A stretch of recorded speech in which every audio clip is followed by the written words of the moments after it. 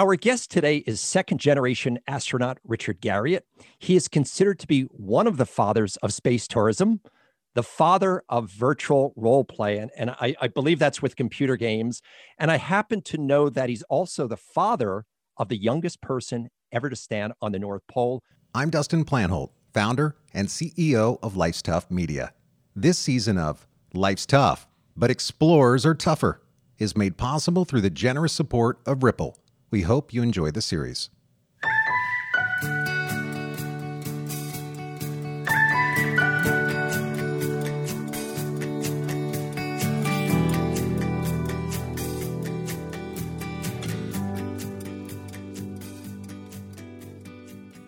This is Life's Tough, but Explorers Are Tougher.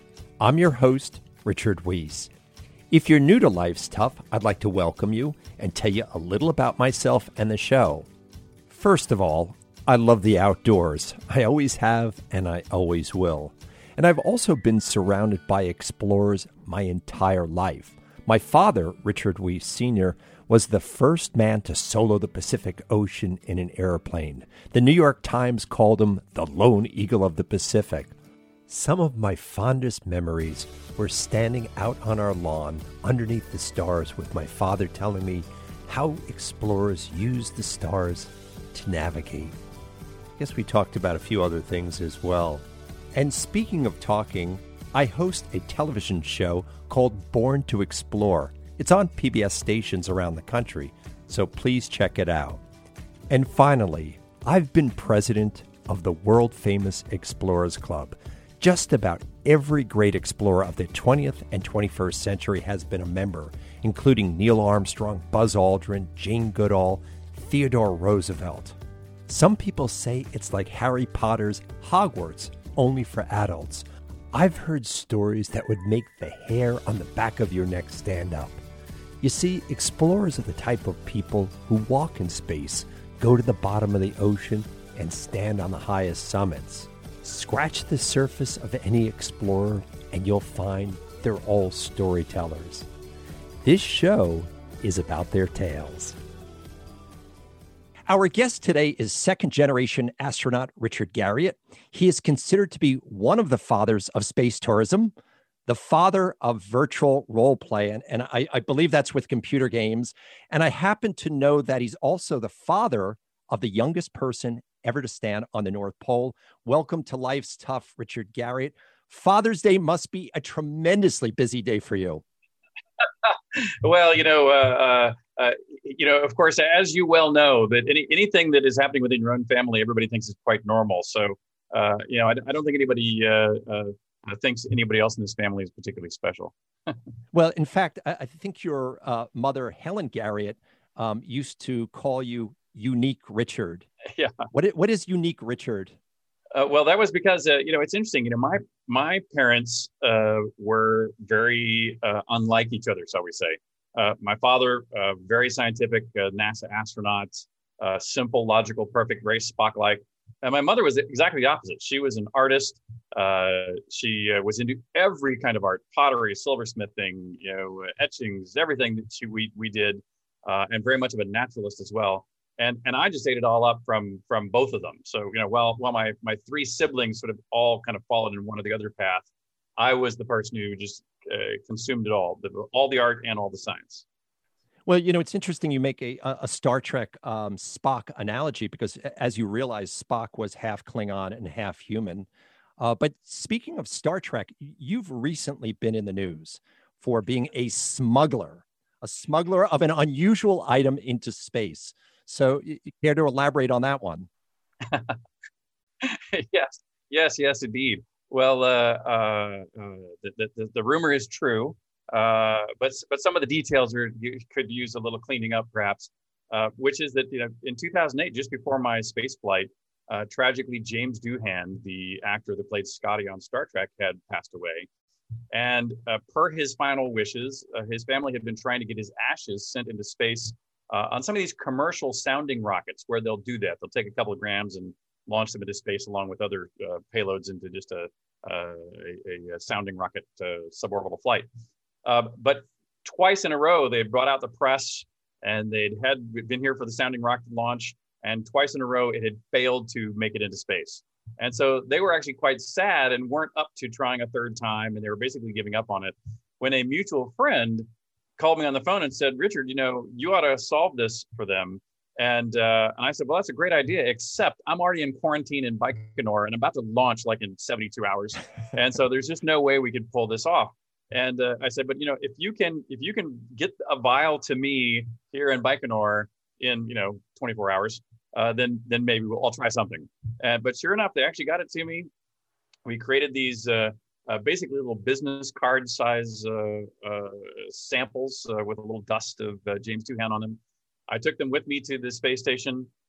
One I returned to his son, Chris Doohan. A second one I put in the airlock, so between the airlocks, so that when we separated prior to reentry, that card would go out on a spacewalk before reentering the Earth's atmosphere a little while later. And the third one I left on board the space station. So yes, that is all true. That I had the great honor of shepherding James Doohan up into space. So, it seems like when you talk about things that are inherited or in the genes, I believe your father also smuggled something into space, or at least pulled a prank in space on his first flight in, what was that, 1973? He did that, or in 83? It was 73. No, you're right. The second flight was 83, the shuttle flight. But on his first flight, no, he did. In fact, I actually think I have it right here in the cabinet above me. He took a cassette tape with a recording of my mother's voice answering, or one half, you might say, of a script that one person in mission control knew the other half of the script. And my father had guessed that at some point in time during his 2-month Skylab flight, that they would see either wildfires in California or a hurricane in the Gulf. And so the cassette had two sides, and so there was a recording for each of these natural events, one on one side, one on the other. And when my dad did see I think it was a hurricane in the Gulf, he told the Capcom down in Mission Control, "Hey Bob, I've got something special for you on the next pass." And Bob knew that meant 90 minutes later, when they flew over the same radio communications tower, that my dad could press play on the tape and Bob would know what to say. And it made it appear that my mother had stowed away on board Skylab. And no one in Mission Control knew how it happened. In fact, they didn't know for 15 years how it had happened. They had assumed that somehow somebody was bouncing radio signals back and forth for a live conversation, which was not the case. So it was a well-kept secret for about 10 or 15 years, kind of like James Doohan was a well-kept secret for 10 or 12 years. That's a great story. So your father was part of the Apollo Skylab program. I think he became an astronaut, or named to be an astronaut, in 1965. And so as a kid, you remember these things. In 1973, you would have been old enough to remember your father going to space. Take me to that day in 1973. Where are you? Where do you go? What are you watching? What do you look like? And what are you thinking? Yeah, well, let me even take it a little bit before the launch day, because, even the preparation, when my dad was working on experiments, he would bring parts of these experiments home to practice with them. And that also meant we would have a chance to sit around and interact with these too. And so there were things that we were playing with that only years later on reflection did you realize how amazing this was to have this level of technology as basically a toy in our house so early. Like one was something that was scientifically called a photomultiplier tube, this basic aluminum housing that had batteries in it that you'd put a camera lens on one side of and an eyepiece from a telescope on the other end, and you would look through it and it would brighten the image that came into this photomultiplier tube, basically night vision. But this was before anybody had ever had night vision. And we would use it to run around and like chase the cat in the garden at night. Or, Polaroid cameras, which quickly became super common. We had one made out of aluminum that was their prototype that was going to be used in space. And so we were taking, prototype Polaroids all the time. And now to skip ahead now to launch, the first thing that happened prior to my dad's launch was they launched the actual Skylab itself. And so we went out to the Cape and got to watch a Saturn V launch, which is, the noise and thunder and earth shake of that is truly awesome to behold. Even as a 13-year-old, that was also interested in the alligators crawling out of the swamps nearby. And then when my dad launched on a Saturn 1B, our house was wired with these things called squawk boxes, basically little radios to where anything radioed up or down, we could hear it as a live feed. Nothing would be filtered. And we had a little black bat phone on my mom's nightstand that if it was, we had my dad's schedule, and there were times in the schedule where we were pre-approved to basically pick up the phone, press the button, it auto-dialed the Capcom emission control, who would then connect us straight up to Skylab. So even for getting help on homework and things, I could, hey, Dad, I'm stuck on this math problem. Please give me a hand. And again, those all just seemed totally normal until I went to college and met all the Sesame Street people, the baker and the fireman and the police officer, that I suddenly realized, oh yeah, that's actually what normal life is like. It's interesting because my father was a 747 captain. So it was not unusual for him to, on any given summer day, to say, you feel like coming to Germany with me for the next 2-3 days, or going to Africa just for 3 or 4 days and sitting in the cockpit. So it didn't seem unusual to me. So as a kid, who were your friends and who were your father's friends that were coming into the house? Well, so that sort of deepened the mythos, you might say, in the sense of, my right-hand neighbor was Joe Engle, who's another shuttle-era astronaut. My left-hand neighbor was Hoot Gibson, another shuttle-era astronaut. And all of the Gemini and Mercury astronauts lived, statistically, half of them were within 4 blocks of my house. And on the other side of NASA was sort of another enclave. We were in what's called Nassau Bay, and Clear Lake City was the other half of the astronauts. And so everyone in my neighborhood, if they weren't an astronaut, they were working for one of the prime contractors to put people into space. And so I basically grew up just believing space was the manifest destiny of all of us. You didn't have to decide to be an astronaut. You just, when you grow up, you go to space because that's what everybody I knew did. Well, I think it wasn't unusual for kids of that era. I remember men walking on the moon, and, I may have thought, wow, wouldn't that be cool to be an astronaut? It seems so out of my realm. I wouldn't even know where to have started. And then, maybe I wanted to play center field for the New York Yankees, but reality comes into place too. So you're a kid, you want to be an astronaut. What reality hit you in the face? Well, so for me, I remember the day very well. When I was about 13 years old, and I was going to the NASA doctor for a checkup, which we did, every 6 months or a year. And the doctor gave me an eye test, and he said, "Oh, hey, Richard, your sight is getting pretty bad. Looks like we're going to need glasses. You're going to need glasses. And, I hate to be the one to break it to you, but you are no longer eligible to be a NASA astronaut." And I was stunned, because before that moment, I had never thought, when I grew up, I'm going to be an astronaut. I just assumed everybody goes. And so here, before even deciding on my career future, I was being kicked out of the club that my dad, my neighbors, and all our neighborhood friends all seemed to be a part of, kind of preemptively kicked out. I was horrified. I was angry. I was sad. I mean, I went through all the stages of grief. And at the end of that, I then said, look, who is that doctor to be the gatekeeper of space? If I can't go by that doctor's rules, I'm going to have to build my own space agency.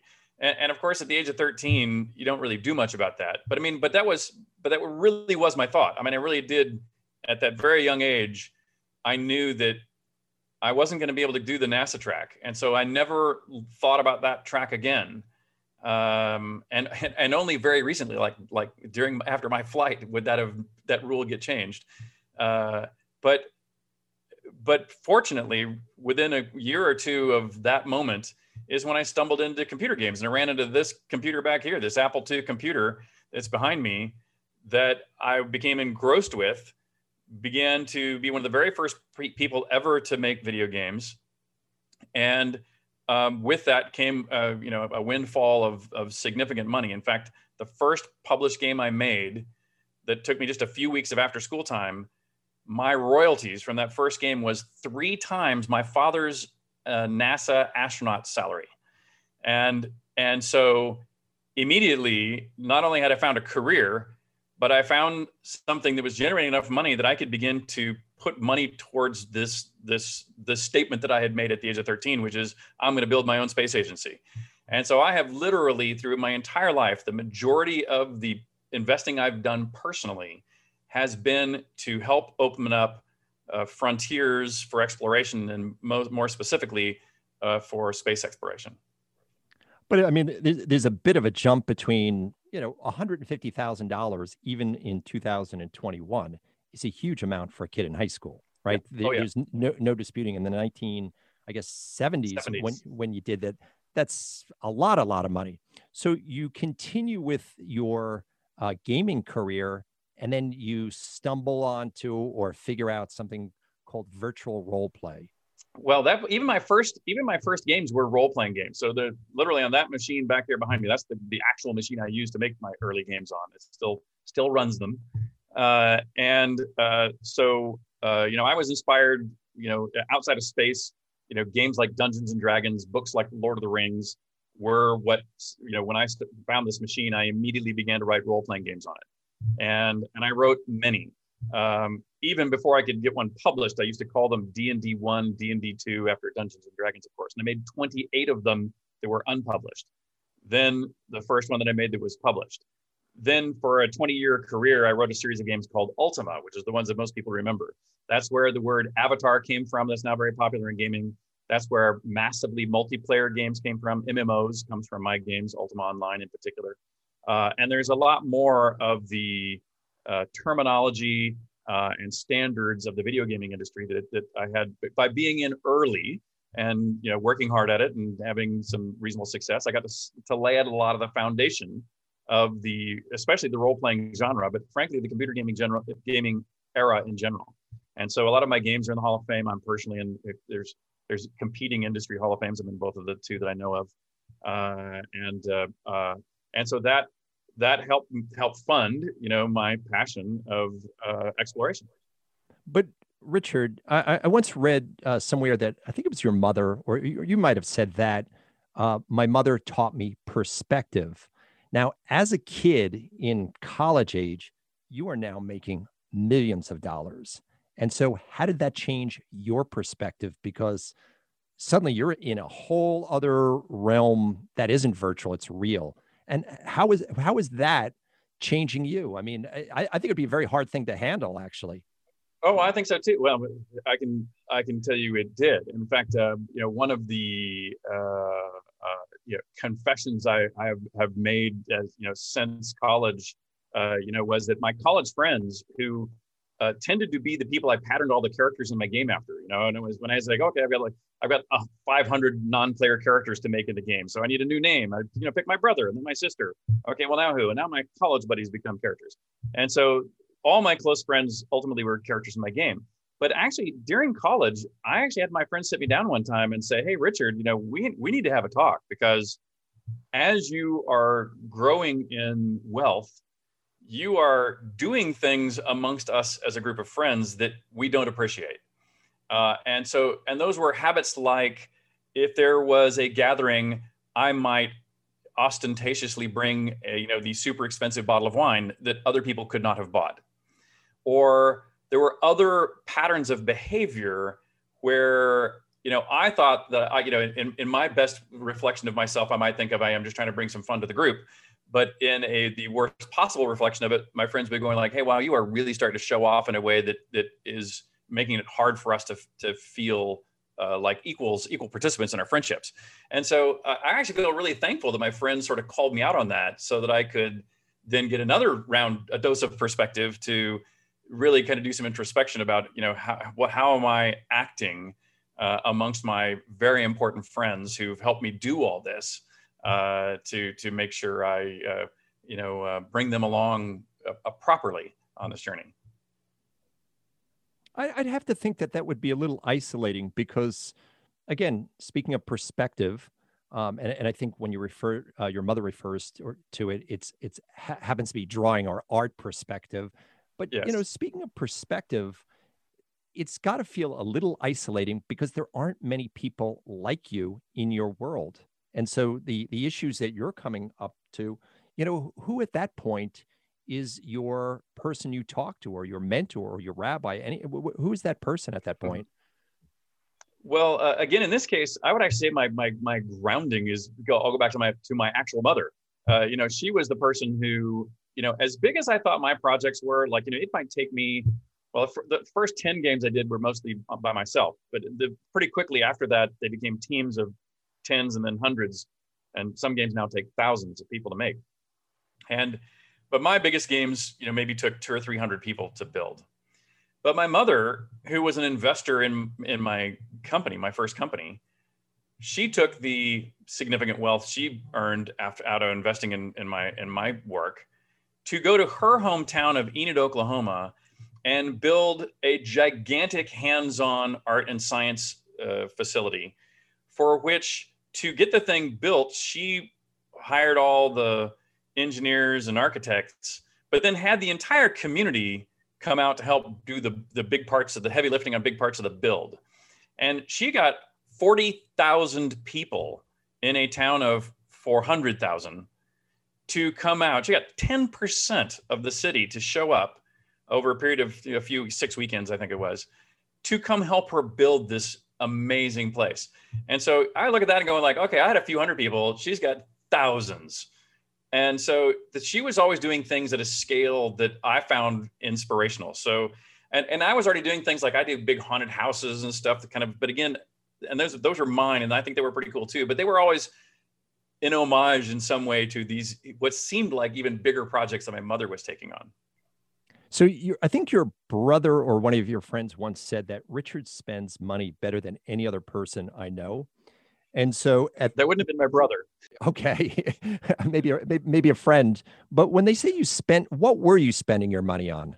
Oh, well, so a ton of what I spend it on is collections and things that inspire me to this day. In fact, a lot of them are here in this building here and here at my townhouse here in New York City. But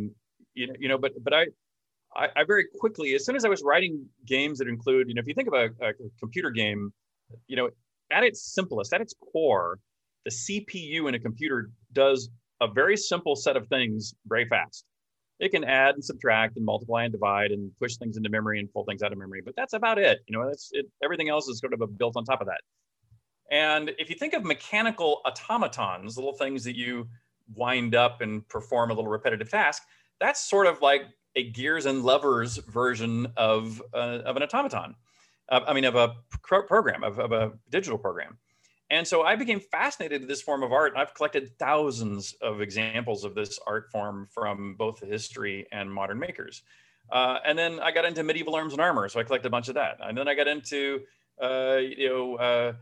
antique scientific instruments, particularly Victorian era, where they tended to make these kind of models of scientific instruments. And so those, I found them, and a lot of those things I then copied and put in the game, either directly as a model or tangentially, just sort of thinking about why does this artifact inspire me in this way? Later on, I built a collection of natural history, starting with the beginning of the universe at the Big Bang and the condensation of elements, all through the emergence of planets and asteroids to life and all the epochs of life down through time. And every time I see an example of a gap, I'm constantly on the search for little gaps in my storytelling for all of these kind of collections upon collections that I build. Yeah, but even with those successes, one would think you may have said to yourself, I've found my calling. I'm set for life. Okay. And being an astronaut was kind of a cool thought, but man, I'm living a crazy life, a crazy good life at this point. Well, yeah, and actually, Donovan, when you asked me, how did you spend the money? I only mentioned the physical gathering. There was a whole other side of this that was going on simultaneously, which was exploring farther and farther and farther afield. When I was quite young, and I'll bet you and most of our explorer friends have similar initial stories. When we would travel, like I remember at a very young age, we were traveling to Hot Springs, Arkansas, I think, and the hotel that we were staying at and had a little diner next door, and in the empty lot next to it, there was a cave, literally just sort of in the middle of nowhere. There was a little grotto that was big enough for me to duck walk my way into. And on the inside was a giant room, and I didn't have a flashlight. So I went back to the little diner and I took all the packets of matches that we used to be in the ashtrays, back in those days. And I took a, dozen or more packets of matches, and I went back in that cave and lit match after match to slowly work my way into, as far as I dared, into this, urban space. But I found that moment so inspirational, so right on the boundary of scary and awesome that I was, that's sort of the first little piece of personal exploration I did. But I was hooked. And so I then began to seek out reaching farther and farther into the unknown, always having in my mind's eye, I'm going to get myself into space one of these days. But that was a step-by-step process. And while space was always something I was trying to find a way to invest in, I was also investing in helping open up the deep seas and polar exploration and other things, frankly, so I could go. Because if there wasn't a company to support an expedition there, then there was no way I could go myself. The logistics would be too hard in my mind's eye to manage. So I've helped fund a lot of these companies that then became expedition fulfillment companies. But Richard, we're talking about space travel. At that point, there's only two games in town: NASA, the Americans, and the Russians. And so NASA's already told you you can't be an astronaut physically, and you're not a Russian. And at my mind, at least at that point, there probably had been no non-Russians in space or Soviets. So how do we get to Launchpad? So here's sort of the pattern. So the first thing that began to happen is that in my neighborhood with all these astronauts and engineers, over time, a lot of those people would leave NASA, often because they had their own idea about, we should do more in space or something different in space. NASA, the government's too slow. They're not doing it right. I'm going to spin out and start a private company.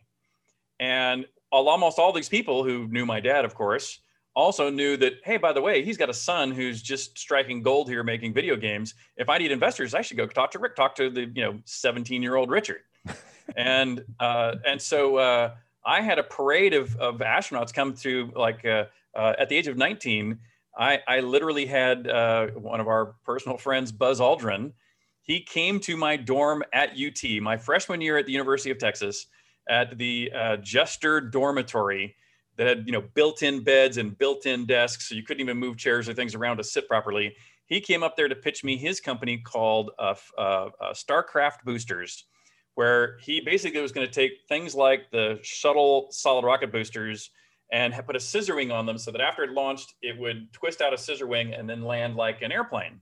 Richard, you know how crazy this story is, because now we're talking about a man who was on the greatest expedition ever in humankind, and he's showing up to a dorm room. I don't know if you were Lord British by this time, your Ultima game. You were Lord British. Yeah, so Buzz Aldrin is coming up to some college kid who calls himself Lord British. You're sitting in your throne. What does he say? Well, he said, he showed me a couple of slides, or must have been on paper at that point, but there was no PowerPoint, that sort of thing. And, wanted to know if I'd invest in his Starcraft boosters. And by the way, I actually think it's a really good idea. It was brilliant for its moment in time, but it wouldn't help me get to space. And so that actually was not one of the investments that I made in those early days. And in fact, it's still a great idea. He still pitches it now and then, but I've never backed it. On the other hand, I had others that I did back. And so, for example, one of the most, I backed many, most of which went nowhere. But one of the ones that was a near miss was a company called Spacehab. And what Spacehab did is they said, if you look at the space shuttle, it's got room for, 6 astronauts. It's got a little pressurized, what's called mid-deck for experiments. And then this big empty payload bay in the back where you could put a satellite. But the scientists were interested in doing science back there. And so they lamented the fact that there wasn't, they couldn't just put a pressurized module in the entirety of the back of the space shuttle to give them a bunch more effectively mid-deck space to do experiments. And they said, not only would that let scientists have a lot more space, like a space station, but it also means you could outfit it like a double-decker bus and take like 40 more people if you ever wanted to up into space. And so I thought, that's great. I will invest in this company that's going to basically put a double-decker bus in the back of the shuttle, and that way we can split the cost of a space flight amongst the 40 of us. So not only will we provide the opportunity for citizens to go to space, but I'll be able to afford a chance to go to space with Spacehab. And so Spacehab got started. They actually built that module. NASA flew the module a number of times, and they said, we're not taking any civilians ever in this thing. And it was like, that was my first near miss, was basically NASA saying, sorry, I don't care that, There's no price at which we're going to take citizens, up into space, even with your new pressurized module. And sadly, but you have to be thinking of giving up at this point. I mean, is there's any point of you saying, because you disappointment, are you saying at any point, is there that moment at night where you look up and you say, man, I just don't know if this is going to happen? Oh, well, that's different from saying give up. So sure, lying in bed going like, man, I just don't know how I'm going to make this happen. That happened all the time. But thinking, even though I don't know how I'm going to make it happen, I'm going to make it happen, never failed. And I was completely unwavering. And in fact, with that one as my first near miss, it's sort of the lesson of this first era. That was the best of the first era.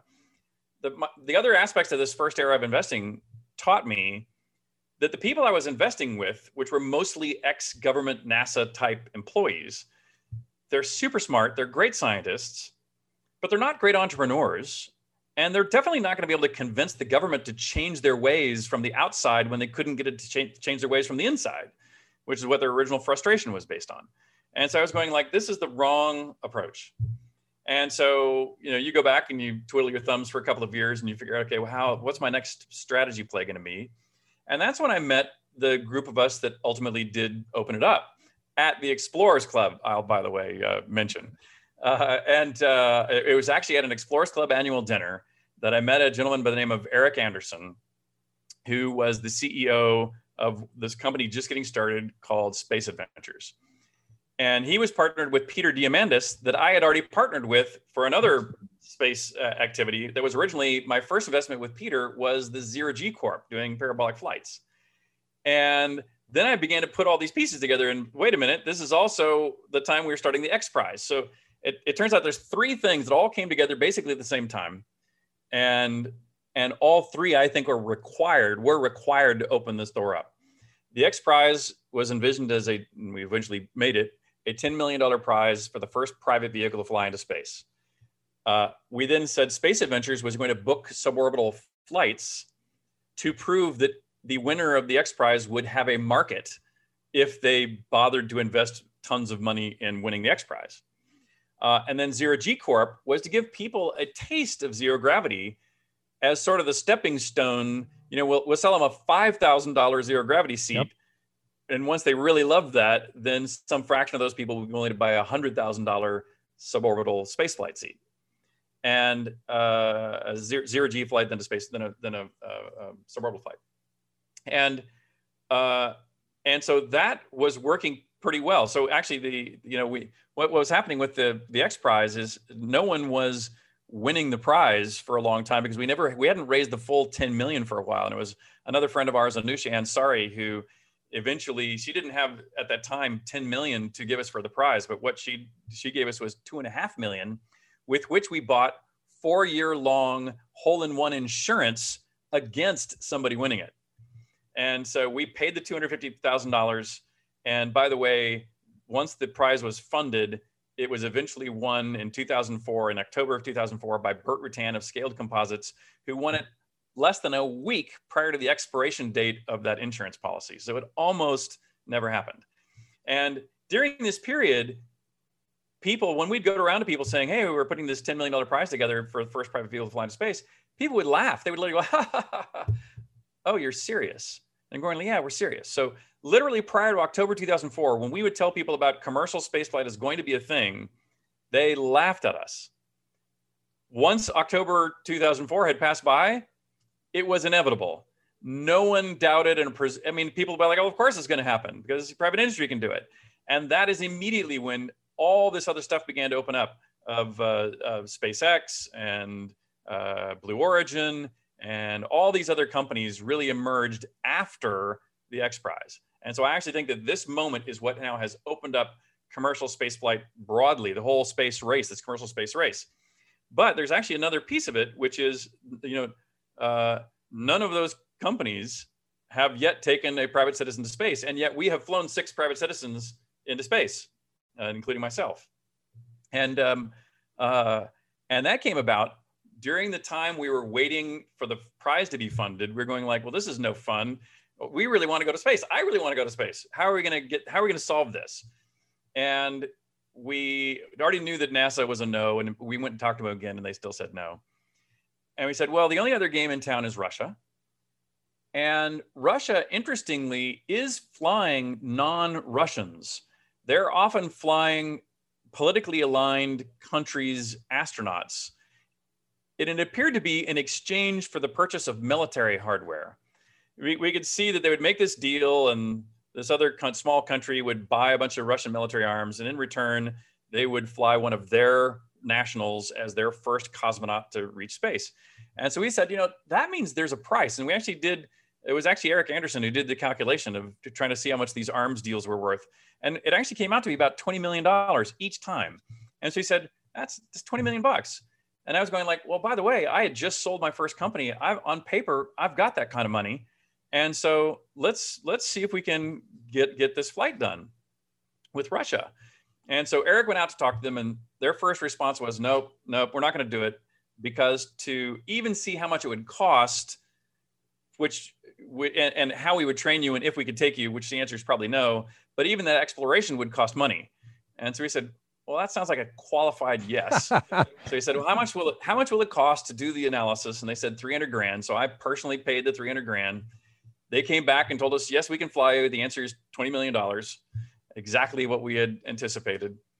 And this was in the year 2001. And if you remember, in 2001, two tragic things happened. First was the internet stock market bubble burst, and therefore my net worth burst. And then we also had the September 11th attacks, which destroyed the markets. And so my ability to pay for this seat that I had just finished negotiating the ability to have and paid for all this stuff, it went away. And so we actually had to sell that first seat to a man named Dennis Tito, who became the first private citizen to fly into space. So at that point, again, Richard, you've now tasted. It was so close. And what made you be able to at least get into that realm was money. You had a lot of money, and now you didn't have money, and someone else has already done it. So are you saying to yourself, I'm going to give up? No, at this point I'm going like, well, I'm still making games. I still love making games. I believe I can still make really good games. Let's get to work. And so I built another company. I sold another company. And as soon as I had paper net worth that was above the ticket price, which had now raised to $30 million, I immediately said, okay, now's the time. I'm going. Interestingly, I did actually fly in the year 2008. And you might remember that 2008 was another financial crisis. This was the real estate financial crisis. And so I am literally making, multi-million-dollar payments to Russia while the market, including my net worth, is going to zero again. And so I actually barely managed to pay for my flight. I not only basically went broke with the .com bubble, but I basically went broke again as I was paying for my space flight. So I returned from space to be basically broke a second time. I could listen to Richard for hours. And guess what? Now you can too, as coming up next, we have part 2 of space tourism pioneer and gaming's Lord British and his unbelievable antics. Every great expedition has to come to an end, but that doesn't mean we can't stay in touch. Send us your favorite expedition pictures and tell us about your most memorable journeys, large or small. All right, get something to write with. Here are my coordinates: www.lifestuff.com/explorers. One more time, www.lifestuff.com/explorers. That's it for today. Hope to see you out on the trail.